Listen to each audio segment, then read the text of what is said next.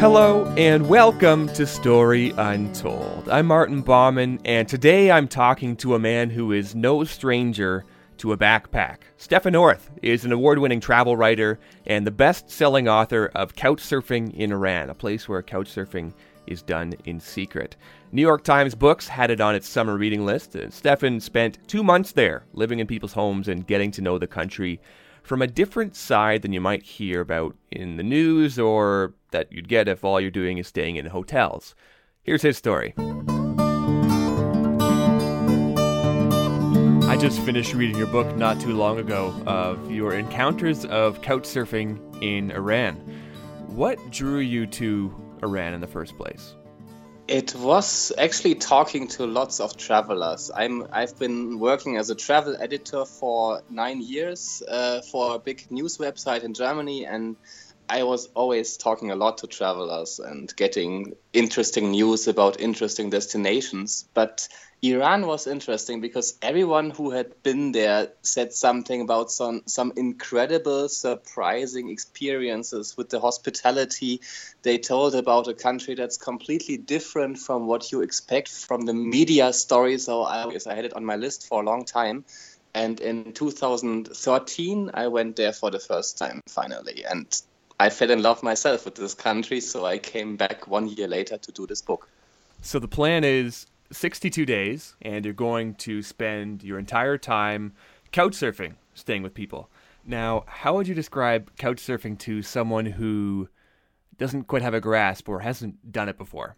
Well, it's an international website, couchsurfing.com, where people all around the world offer free accommodation for travelers. And the idea is that you offer it yourself so you can use it when you're traveling as well. Not everybody does both, but that's the basic idea. And you can also use it just to meet local people. You don't have to stay with them at their place, but that is the main concept of it. And it's a wonderful idea to really get to know the everyday life of a country. You're not as isolated as you would be if you stay in a hotel. You're just in the middle of everyday life. People take you to student parties, to their favorite restaurants. And I've been using it like on almost every trip for the last 12 or 13 years. I'm totally addicted, and I think it's an absolutely great way to get to know a country. So the idea being that you're going to get to know a place a little bit differently, you could say better too, by staying with the people who live there rather than going to a hotel or a bed and breakfast or Airbnb. Definitely, and I had a very interesting talk to a kind of famous Russian traveler once who said that you should think about how much percent of your travels you spend with people who are paid to be friendly to you, like who are working in the tourism industry in some way, and they are just paid to do what they do for you. And if you think about that and try to reduce this number, it's probably a pretty good idea to get a more authentic trip. I love that. So I've never been couchsurfing before myself, but I have done the equivalent. I've used warm showers before. I think you're familiar with warm showers as well. So I know what it's like to, be hosted by somebody and somebody who you don't necessarily know beforehand. What is your best couchsurfing story from your time in Iran? Oh, that's actually really hard to say because there were so many interesting hosts. They were very diverse, very different people. Maybe one guy is pretty special. He was the oldest host I had. He was 54, I think. Mm-hmm. And a really outgoing guy in the north of Iran, and he took me to lots of places. He made me feel like his son. Took me to a wedding the second day I was there, and but also kind of treated me like a social experiment the whole time. Like he was sending me anywhere, like I had to talk to people, and like he said, okay, talk to this woman, ask her a question, and he would stand behind and watch the situation and just see how people react to me, to this weird foreigner. So this was a quite interesting setup the whole time. And it was definitely not a relaxing kind of holiday, but we've become great friends, and it was a very nice guy. But this is just one of them. Like the hospitality of Iranian people is really, I haven't seen something like that in other places in the world, I have to say. So what are the lengths that people are going to make themselves, to make you comfortable? What kind of hospitality are you seeing?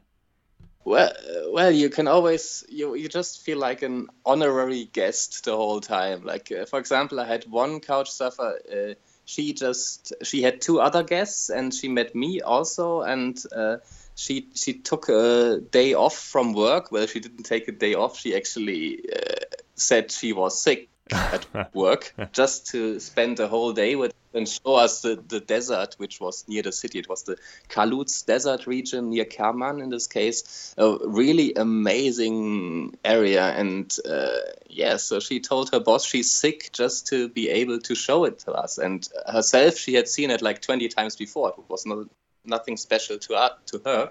So it was just like her hospitality, her idea to show this to us. There's a fear involved in going to Iran as a foreigner and dealing with customs, I think, especially perhaps as a journalist, somebody who, they ask you what your occupation is. You're trying to come up with reasons why not to say what you are. So you went with website editor instead. Mm-hmm. Tell me about that, what you faced in going there and the environment that you sensed and felt and had to deal with. Yeah, I would say actually as a regular tourist, you don't have too much to fear in Iran. It's a very safe country, and you don't get a lot of trouble with the authorities if you don't do anything illegal.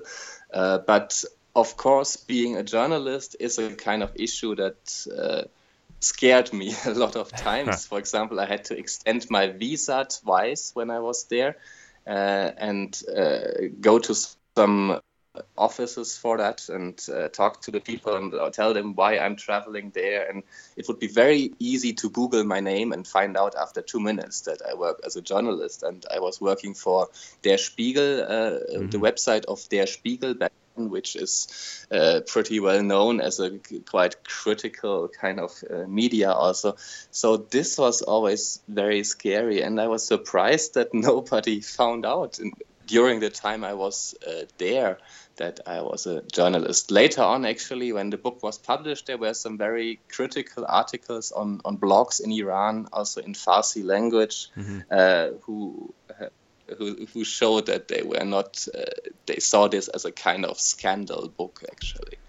So what was the plan for you as far as how long you'd stay in each place and where you'd go when you had it in mind? I mean, you loved Iran the first time around, and you decided to go back again. Well, I just knew I can stay for 3 weeks with the visa back then, and I was hoping I can extend it. And in the end, it turned out to be 2 months that was possible. So I didn't really I hadn't booked my flight back when I arrived, and I just wanted to see as much of the country as possible, do a big tour, see many different areas, and spend a lot of time with the people, follow the ideas of the local people. So my kind of plan was to always stick to the things that my hosts would be planning. Never say no to any idea, which can kind of stupid in some situations probably, but it also leads to the most interesting adventures, I guess. Yeah. How did that go for you to say yes to the invitations that came your way?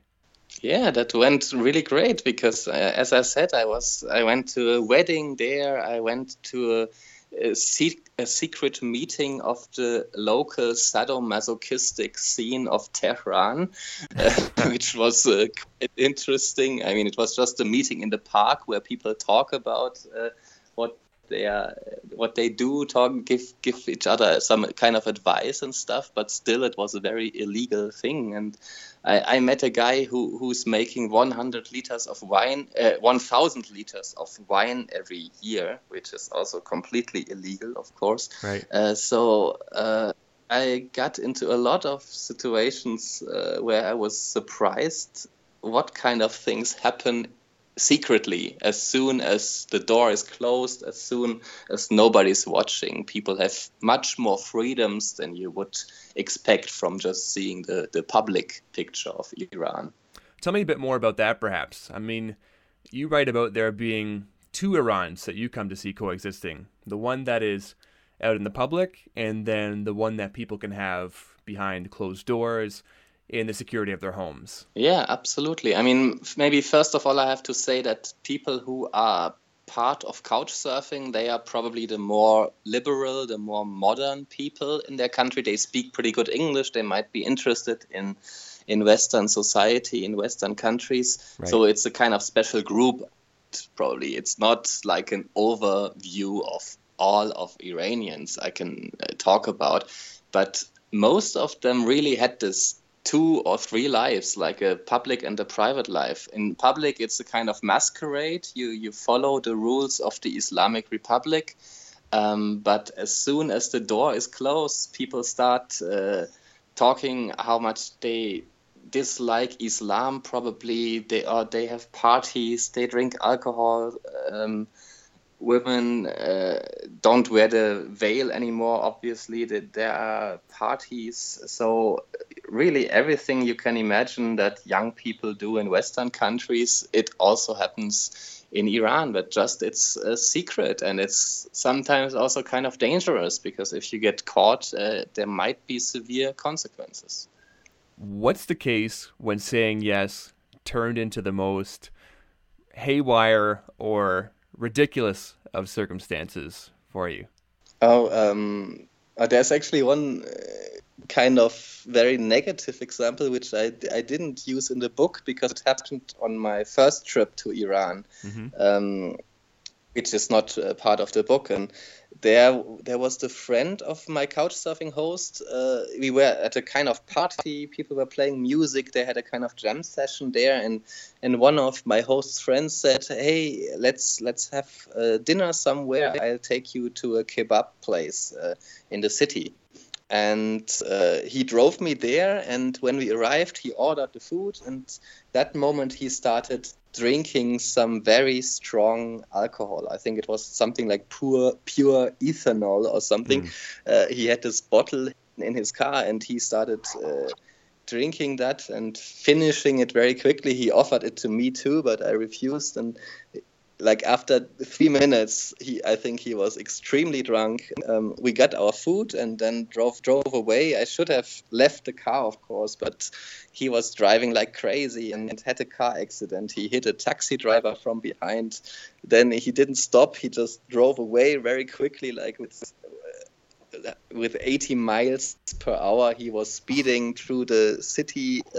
His car was a bit broken. You could hear that, but still he was speeding like crazy. And oh, man. Then the taxi driver followed him and kind of stopped him, blocked his car, so stopped, and they both went out and started beating each other up. This situation, I thought, okay, and in this moment, I walked away, and because they were busy with each other, I just walked away. I didn't know what to do. I also they didn't speak a word of English, and. At this moment, when I was there alone on the street later and hoping to find a taxi somewhere back, I really thought to myself, okay, saying yes to anything is not always a very smart idea. You didn't just start scribbling in a notebook right away and trying to jot down the play-by-play of the fight. Oh, well, I of course, my brain is working like that I really start looking at the details in situations like that, and I try to remember everything. Of course, in the moment, I wouldn't take out the notebook because I was busy screaming to the driver to go slower and to stop, and so this was really not the moment to do it. But definitely, my senses are very very active in that moment. I try to remember everything, because that's the weird thing about my job. Whenever something goes really wrong or something becomes a bit scary, I know these are the best stories later to write down, and this is what the reader is interested in. This is a kind of suspense I can create. So I need to know all the details. So this can be a very schizophrenic situation for me when something like this happens. The one quote from your book about couchsurfing in Iran that stuck out to you the most is this one here.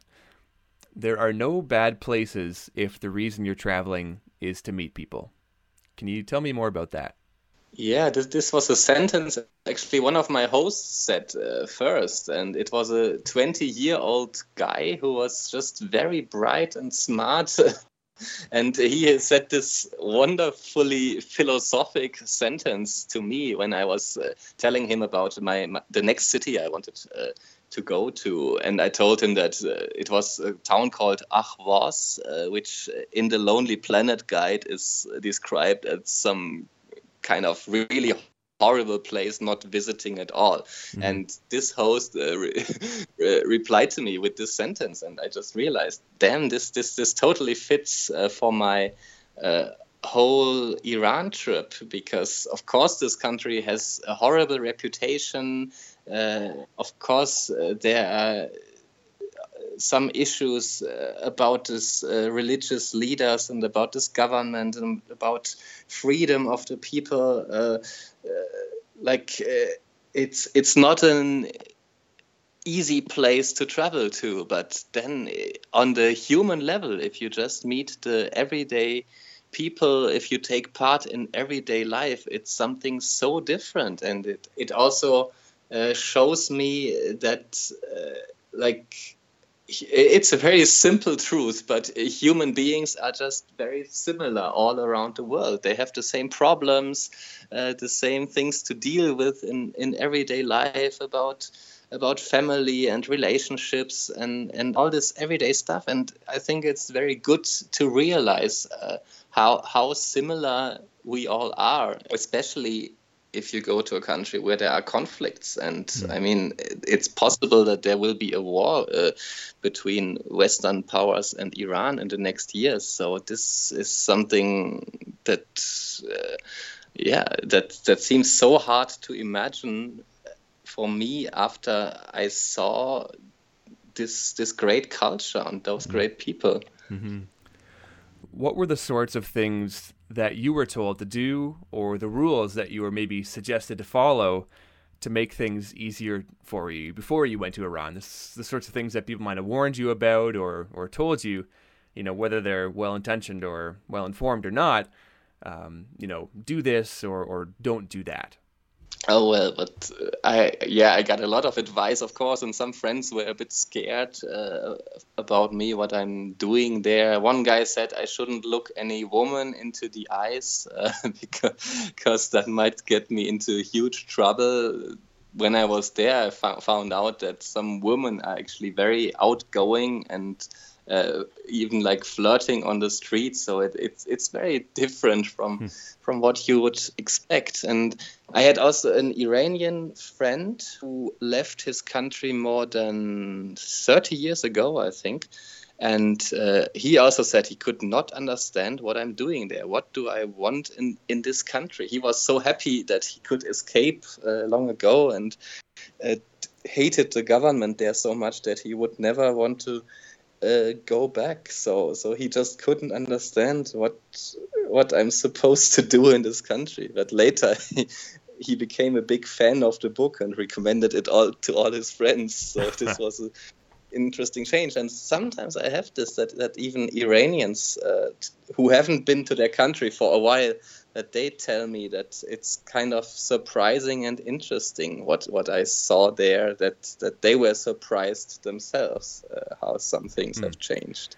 What surprised you when you went there? The things that immediately jumped out for one reason or another? Well, I think the first thing was that not as many people are very religious as I thought. Like on my first trip when I came there, I had the pictures in mind that you normally get from Iran.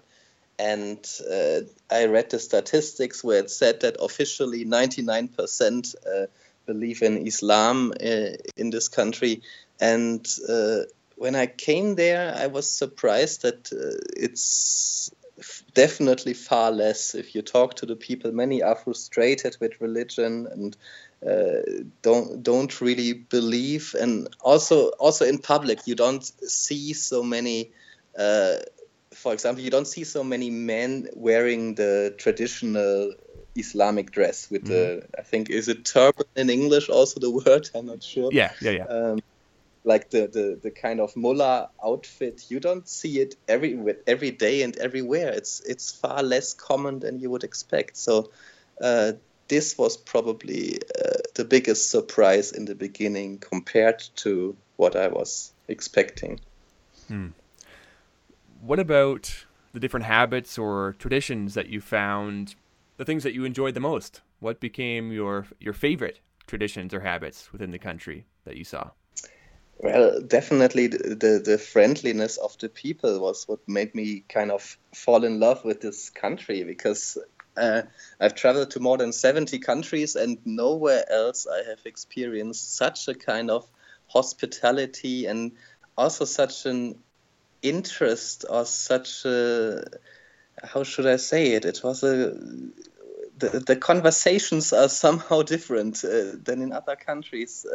I met lots of very well-educated people who had lots of questions about Western culture and about how we see Iran from the outside. And somehow the discussions you have are often more intellectual and more interesting than in other countries. And people are also very well informed about the world and about Western countries, and but still had lots of questions and wanted to hear something firsthand, because they don't trust their own media a lot. Some of course read the international media too. So it was definitely a different kind of conversations, sometimes even on the street. Like you would expect some small talk and some guy walks up to me and starts like talking about some Goethe quotes, like some poetry of this German poet Goethe, or asking lots of questions about Western politics. So this was quite different and interesting. Like you can always feel that this is a very well-educated kind of country. Give me a bit of backstory for yourself, how you came to fall in love with travel in the first place. What kick-started your entire career and journey in terms of being fascinated by people and places? Well, I did a master's in journalism in Australia like 12 years ago. And during that time, in the semester holidays, I did a lot of traveling. I went to Fiji and New Zealand and the Cook Islands and did some couch surfing there as well. I wrote some travel stories. And this was, I think, I really started to love traveling so much. It was kind of late. I was 25. I didn't do the backpacking stuff when I was 20 so much. Back then I wanted to be a rock star and play in a band. So at age 25, I really started this traveling addiction, and I did a lot of couch surfing also, met so many interesting people around the world. And after that, really every free moment, if I had 3 or 4 days, I would go somewhere. If I had more, then I would go to a different country. I got this job as a travel editor also for the news website of Der Spiegel in Germany. So my whole life suddenly was all about travel topics, and it hasn't changed until today. 2 years ago, I quit my job for this news website, and now I'm a freelancer and I just do travel books, which is a dream job to me, I would say. Tell me a bit about before going to Australia. Was there travel in your family? Oh, my family would also travel a lot, but probably a different style than what I do now. So every holiday we would go somewhere, but mostly to the neighboring countries, like to Italy or France, to see some medieval places or some archaeological sites, or there was always lots of culture on those trips. It was not so much about meeting the local people. Of course, this is not this is the more normal style of traveling in this generation. Traveling was always a topic, and it was always important for everyone, for many people in my family. But I think just a bit later, I developed my own style, where I realized I'm not going for tourist attractions. I'm going to meet people and learn something from the local culture. Now that you are a freelancer and a travel writer writing books, I mean, travel writing, and especially with the way that the internet is nowadays, there are so many people with travel blogs. I imagine it could be hard to stand out in that environment. How do you carve a place for your voice as a travel writer in what can be a challenging way to make a living? Well, yeah, actually, I'm kind of old-fashioned because I don't have a blog. I have a website, but I'm not blogging every week about something. And I find it hard when I focus on a book project to, like, at the same time still publish some blog articles. As I said, I'm old-fashioned. Maybe I want to keep the material first and have it out later as this whole book, and surprise the readers with some of the stories in there.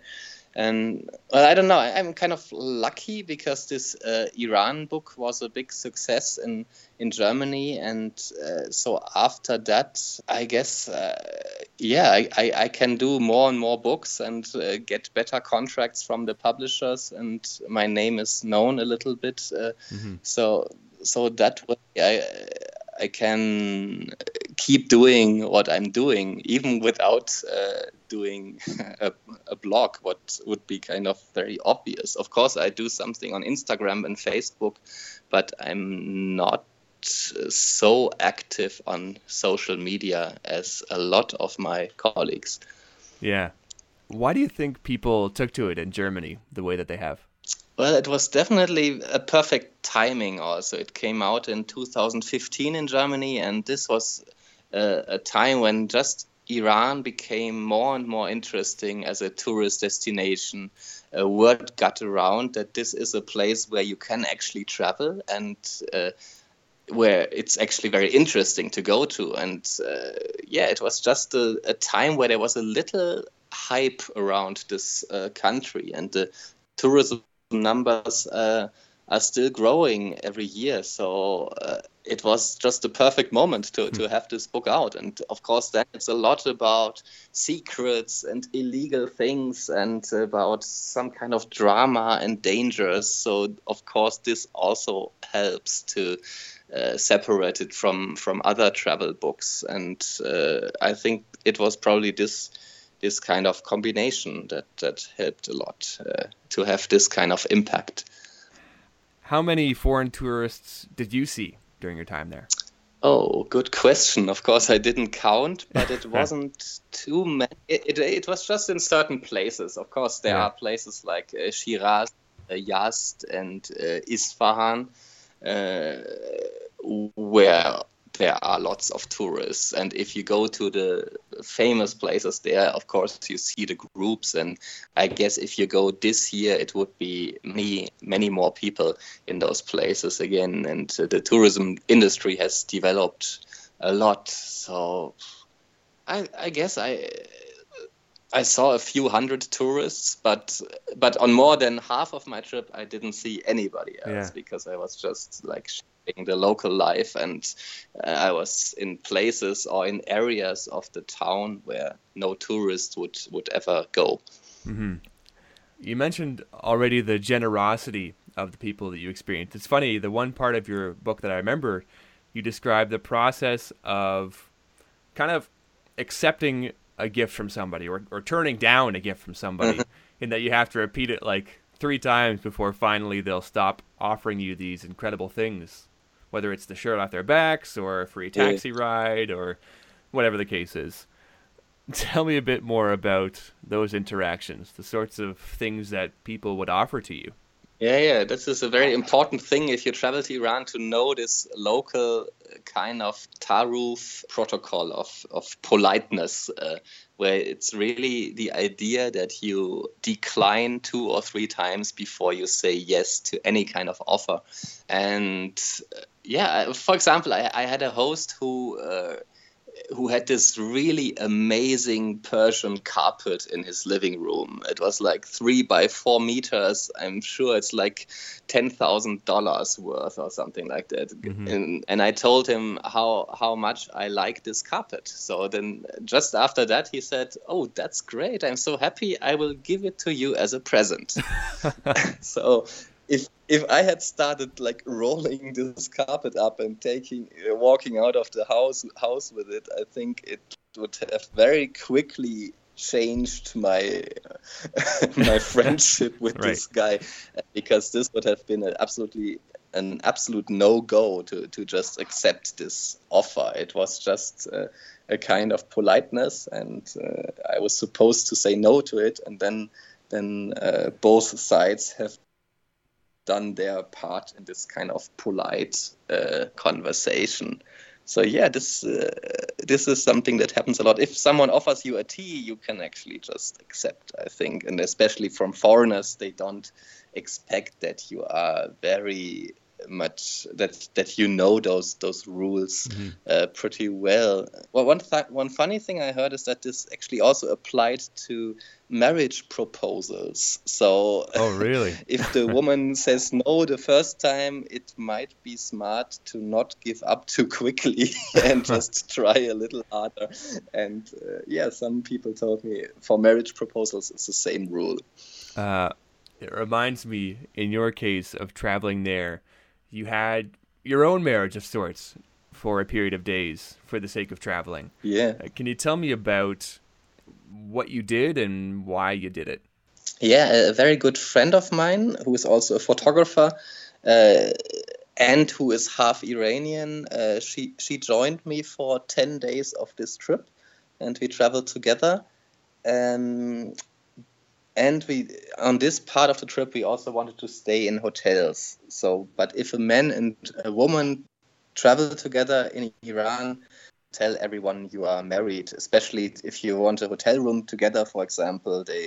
In many places, they wouldn't give it to you if you're not married. So we just decided, okay, for those 10 days, we have this kind of fake marriage. We even got some rings at the local bazaar for $1 each. And we're telling everyone this kind of marriage story. And also, if you talk to some local people who are kind of traditional or conservative, it's better if a man and a woman travel together. If you tell them you're a married couple, it makes the situation easier, because otherwise they could be a bit shocked. But this is really only if you deal with very conservative people there. What was your most peaceful moment traveling through Iran? Oh, well, one very special moment was just sitting on the roof in the city of Yazd in the evening and just watching the city fall asleep from the top. Was a kind of very special moment. You hear like some of the clerics sing from the local mosques, and the sun is going down. At the horizon, I saw some really amazing mountains, and then this kind of old town, which really still has the look of a typical desert oasis from Arabian Nights somehow. So it was definitely a very amazing moment. Just sitting there for 2 hours, it felt like a break from everything, and sitting on top of this city. So this would be one moment that comes to my mind. What are the stories that interest you most as you're traveling and you're writing and documenting what you're experiencing? What are the kinds of things that you find make for good stories?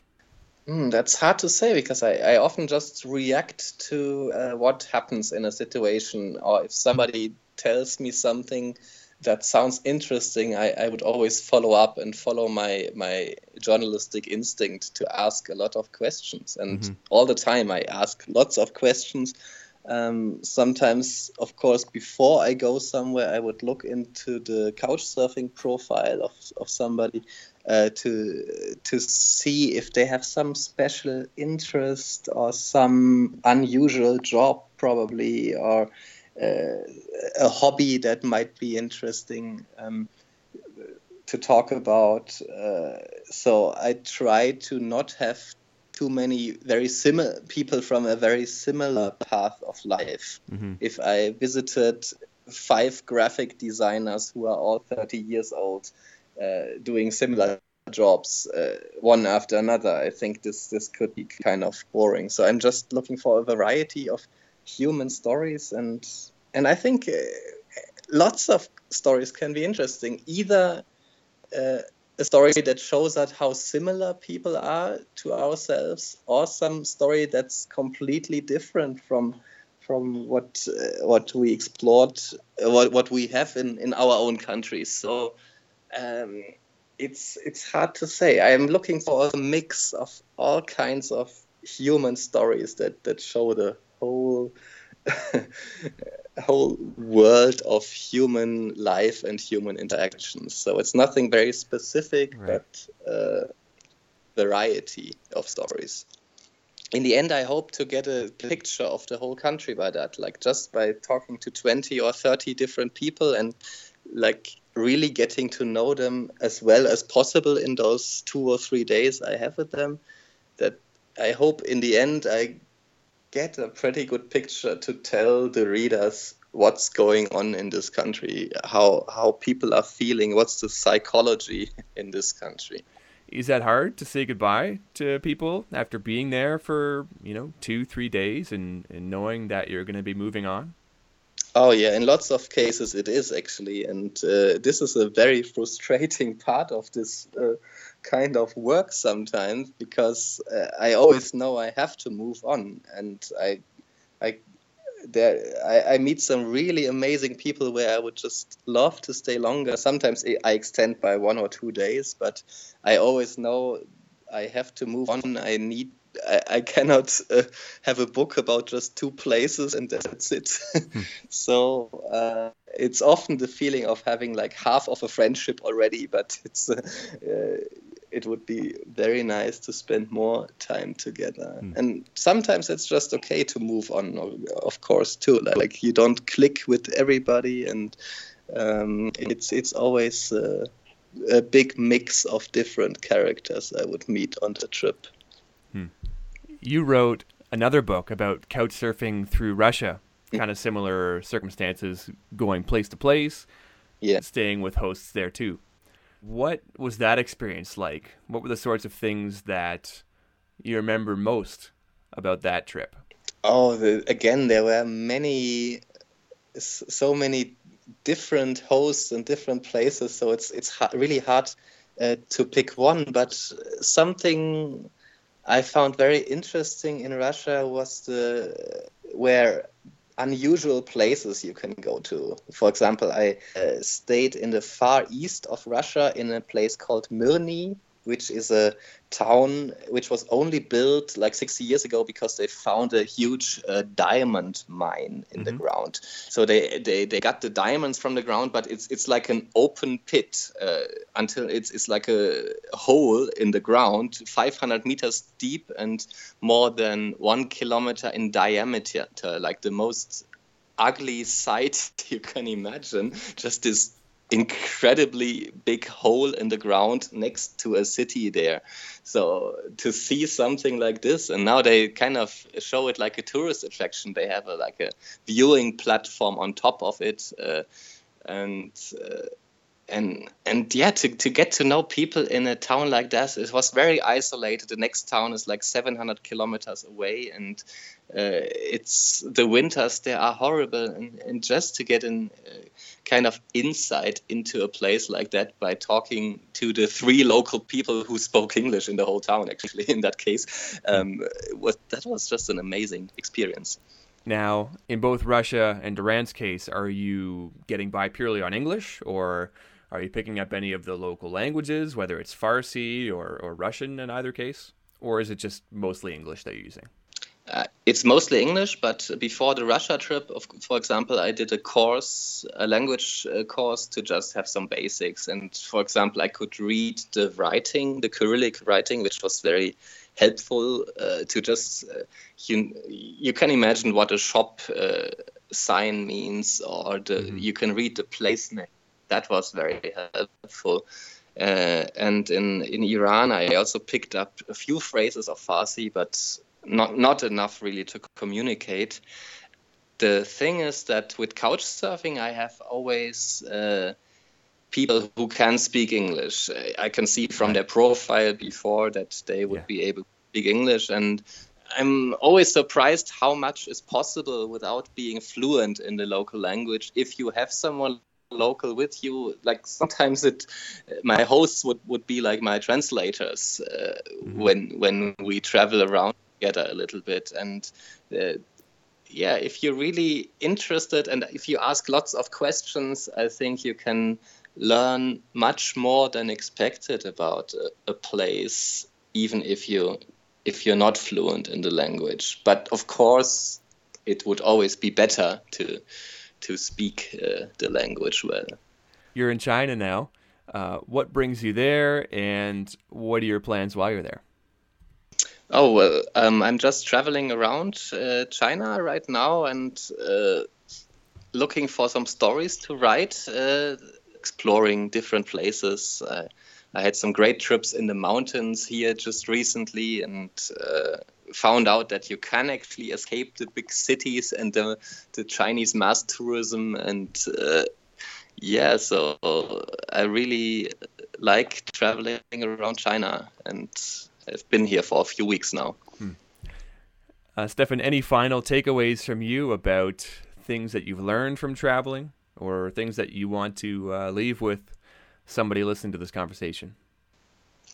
Well, I think it's kind of repeating myself, but I think that if you travel to meet the people and to really take part in everyday life, this is often a more interesting learning experience than if you just go for attractions. I think people are the biggest attractions of their countries, and it doesn't make sense to tick a list and to do the top 10 of any place you go to. I prefer to have a coffee with some students in Paris than going to the Eiffel Tower. So I think it's the human experience. We should value that much more. I think this is what traveling should really be about.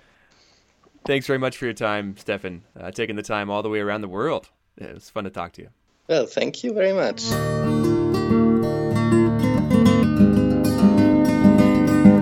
That's it for the show. Thanks for listening, and I hope you liked it. If you want to know more about Stefan, his book is out in English now through Greystone Books.